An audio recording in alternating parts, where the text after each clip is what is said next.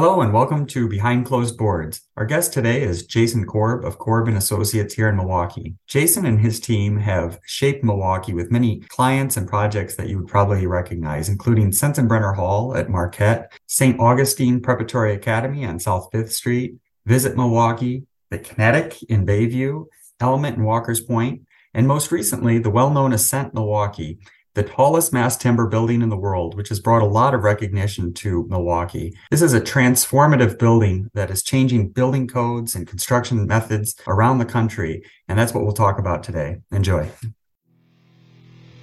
Hello and welcome to Behind Closed Boards. I'm your host, Jonathan Ward. Today we'll be discussing the Ascent Milwaukee, a mass timber high-rise apartment building with our special guest, designer Jason Korb. For reference's sake, today's podcast is being recorded on November 10th, 2022. Jason, welcome and thanks for joining us. Thanks for having me.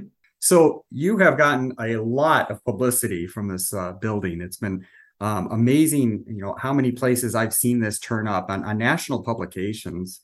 Tell me a little bit more about your firm and how it is that you came about designing this project. So we are a full-service architecture and interior design firm, founded in 2006, and I became sole owner in 2015. We were about 20 architects and designers, and we first learned about mass timber. I was at a conference in New York in 2012 and was watching a speaker, an architect from Vancouver named Michael Green. He was talking about the possibility, even 10 years ago, of building timber buildings 40 stories tall and beyond.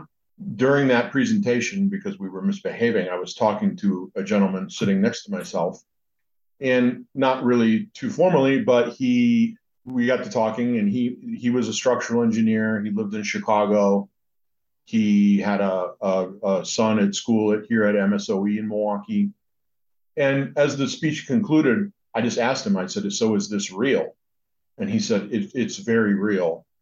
And then 2 hours later, he got up to speak and present the Burj Khalifa, which is the tallest building in the world. Yep. And so he was Bill Baker from Skidmore, Owings and Merrill. So that got my attention. And so we had just sort of been tracking it for about 5 years after that.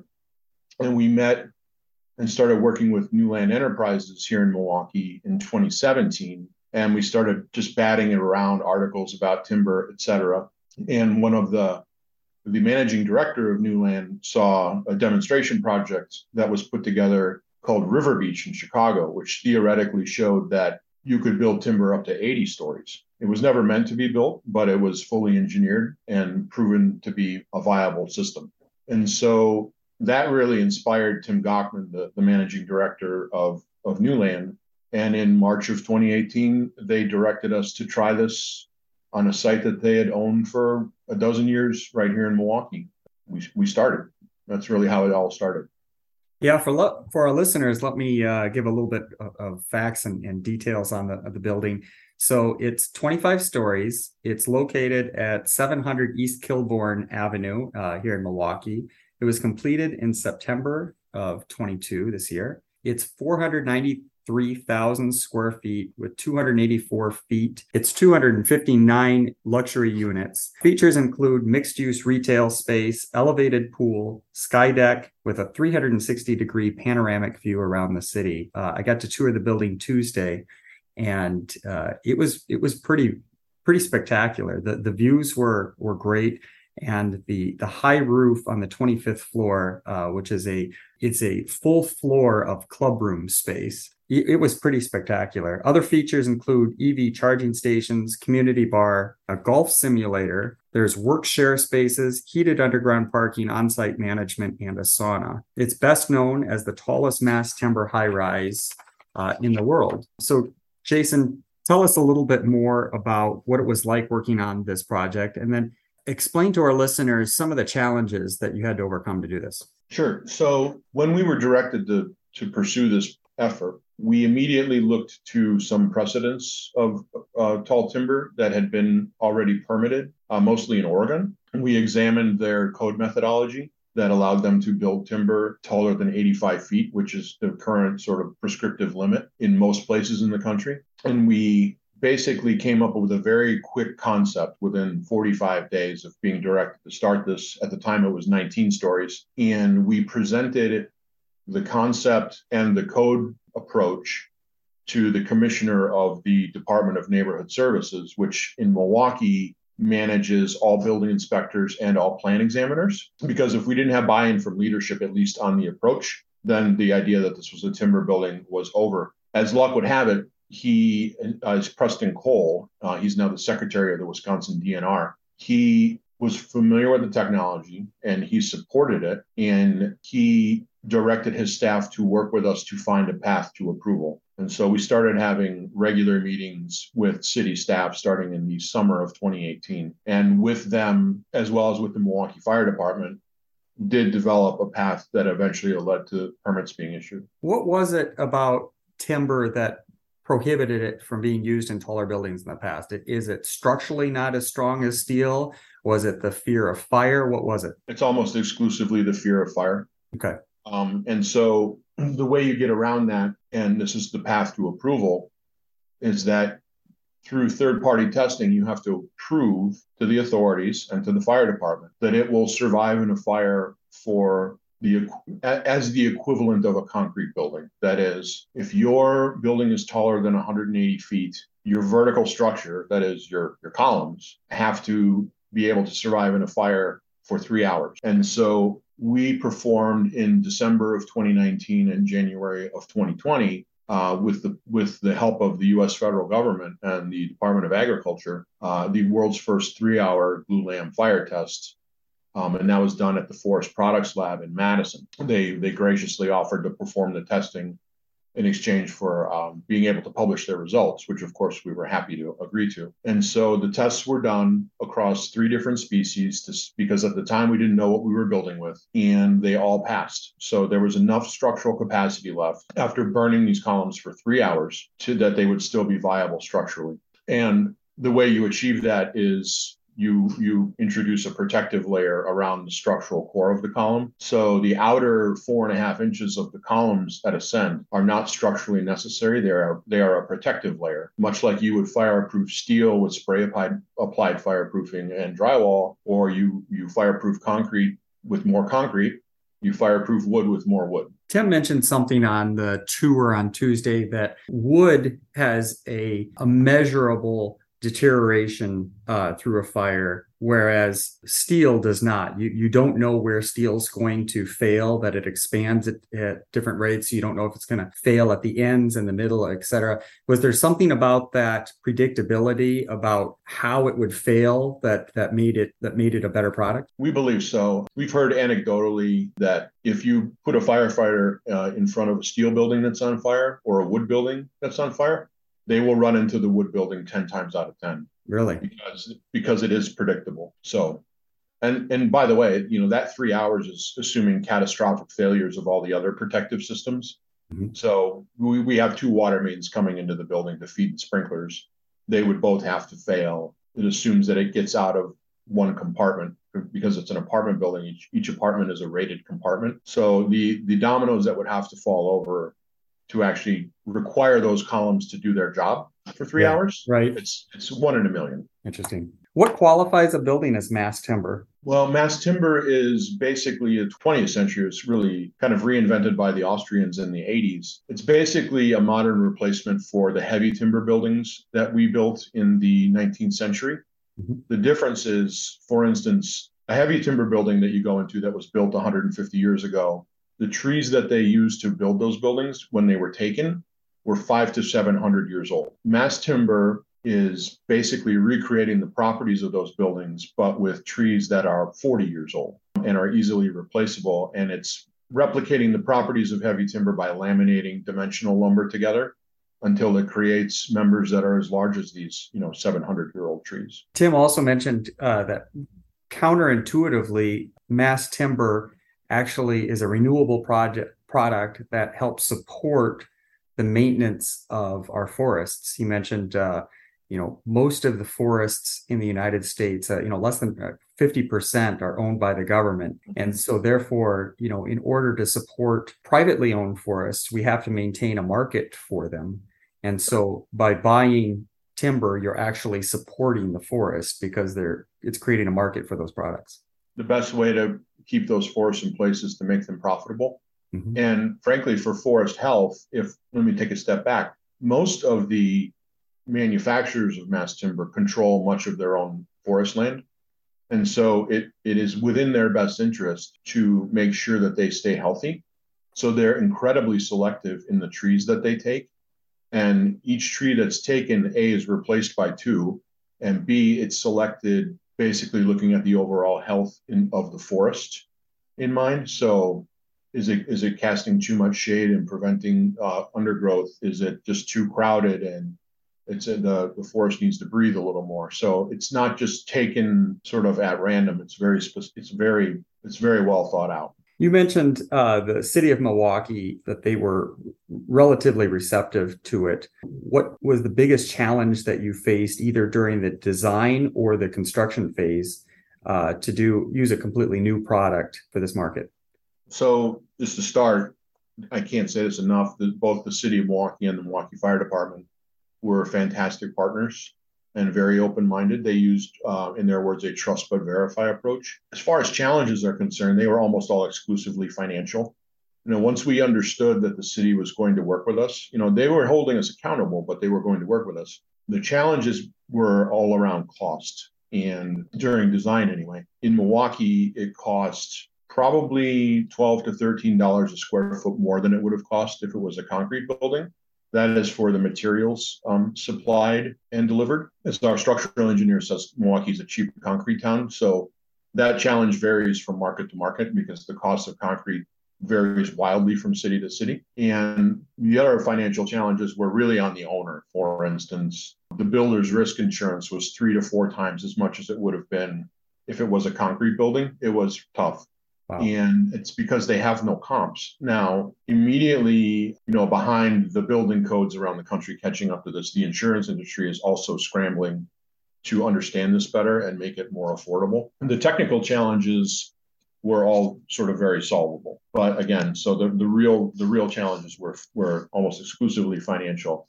And then during construction, the biggest challenges were around supply chain. So not only did COVID in 2020 and 2021 disrupt supply chains, but our timber was coming from Austria. So the path that it had to take to get here included going on the water, and the Suez Canal disaster disrupted every major port in the world. Our suppliers had to get creative in how they got it to us because, for instance, there was a container shortage, and so some of it had to be shipped on not container ships, which is more expensive. We did experience a few shipment delays. They generally wanted the timber on site 30 days before it was due to be installed. And by on site, I mean it was being stored at the Port of Milwaukee, who was also a great partner. The day we toured the port in the summer of 2021, they were showing us a shipment of glulam columns, and they said, these columns arrived here at 6 a.m. today, and by 11, they will be on the job site. So it was not 30 days. It was barely more than 30 minutes. So. Wow.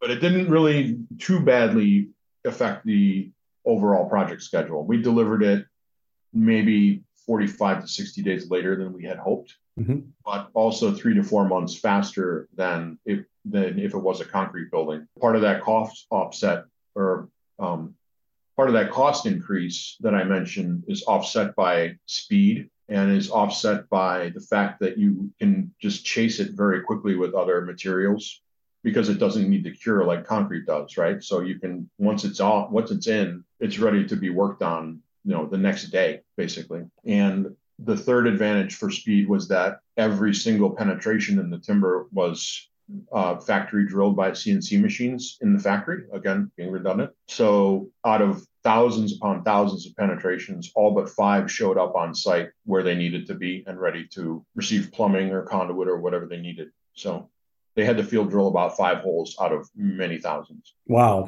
that's amazing that it was that accurate.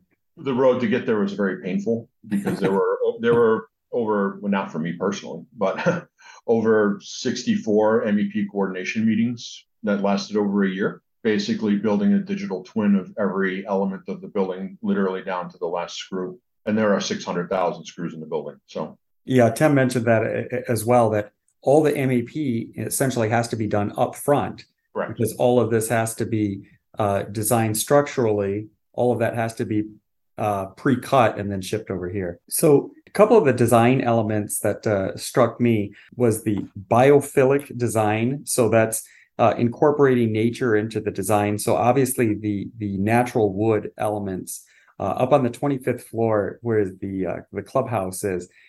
You have a slanted high ceiling with natural wood beams, natural wood ceiling. Throughout the building, you have natural, when I say elements and design that feels like it's in nature. I noticed even in the carpet that there's a pattern that feels like it's in the forest floor. It was very impressive space to be in, and I liked the incorporating of natural elements. From a design aspect, being your baby as a designer, what elements were you most impressed with or like the most? Well, obviously, the thing we were most in love with was the exposed timber. So about 40% of the timber is exposed in the building, mostly ceilings, but also in columns and beams. And what we found, first of all, even the testing, right? We walked into the lab for the fire testing, and it's like you were walking onto a campsite. It smelled like a campfire because they were burning wood. But then the second the timber started to go up in June of 2021, what we found, and I did it too, is that without exception, when people would walk on that deck, the very first thing they would do is put their hands on a column. So people want to be around it.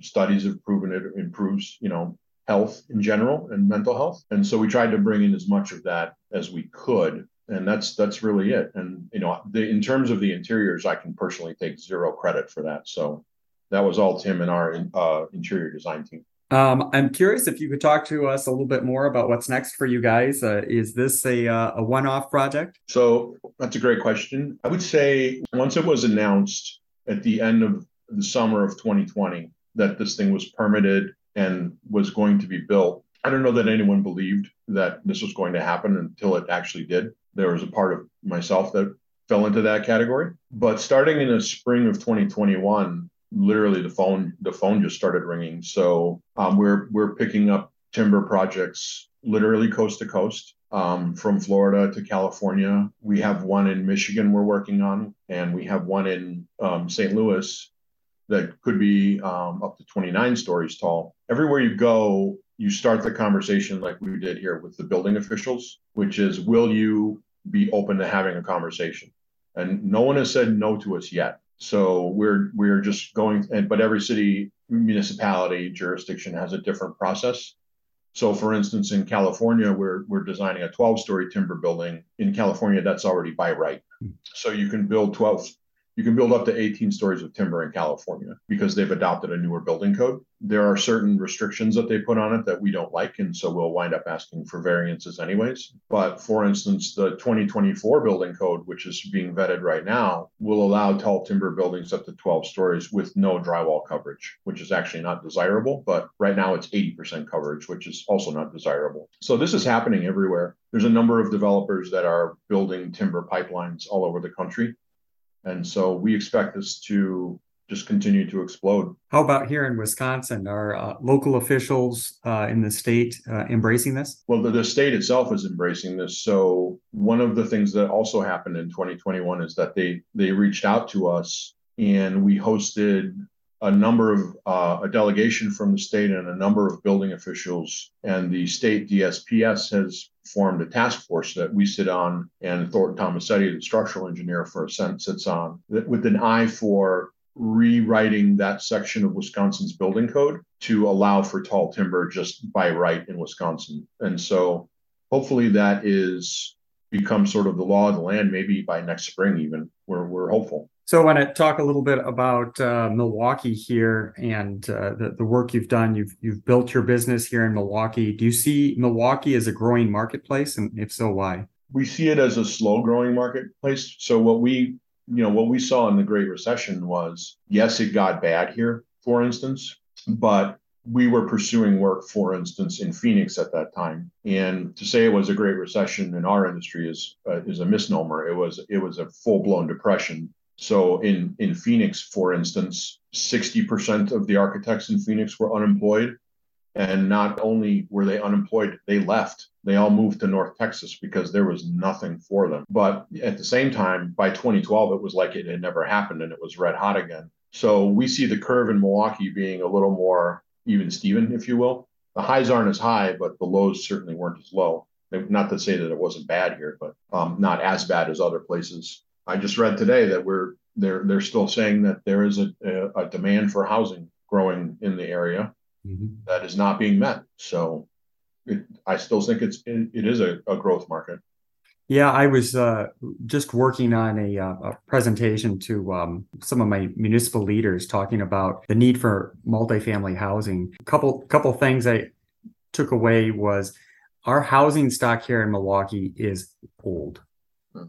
84% of our housing stock was built before 1980. That's outlier old. And if we want to attract and retain our young people, we have to create multifamily housing because that's where they go first. That's where they find each other and they want to be in places where they can have apartments. You know, they're not ready to buy, you know, my 1950s ranch style house. First of all, it's cost prohibitive for them at this point. But you're absolutely right. Milwaukee is slow and steady. You know, we have higher occupancy rates than a lot of markets, but part of that is because we've just historically underbuilt. And in the last 10 years, we have severely underbuilt in this market. Yeah, we met with a committee that the city put together last summer, wherein they were asking the development community to help the city figure out, for instance, how to get 40,000 more people in downtown Milwaukee. And by their estimates, that means 15,000 new apartments. And how can they help make that happen? And it was a very good idea generating session. We'll see what comes out of it. But that's a citywide issue and a metro area issue, frankly. Well, before we wrap up this episode, we'd like to leave on a happy note. So yeah. Jason and I have been enjoying a local beer. We're enjoying a Batshit Crazy by Mob Craft. This is a coffee brown ale with lactose, 5.6% alcohol. Jason, what are your thoughts? It's got a nice punch to it. I really like it. The hoppiness is kind of punchy. Yeah, it's got a good sweetness. I think it has a balance between the hoppiness and the sweetness with the chocolate finish. Mm-hmm. So I'm impressed. I was afraid I wouldn't like it, but I'm pleasantly surprised. I think it's a good beer. Well, as we wrap up, I wanted to let our listeners know that you can hear Jason at the IBIC AEI Building Enclosure Symposium on November 14th through 15th at the Milwaukee Hilton City Center.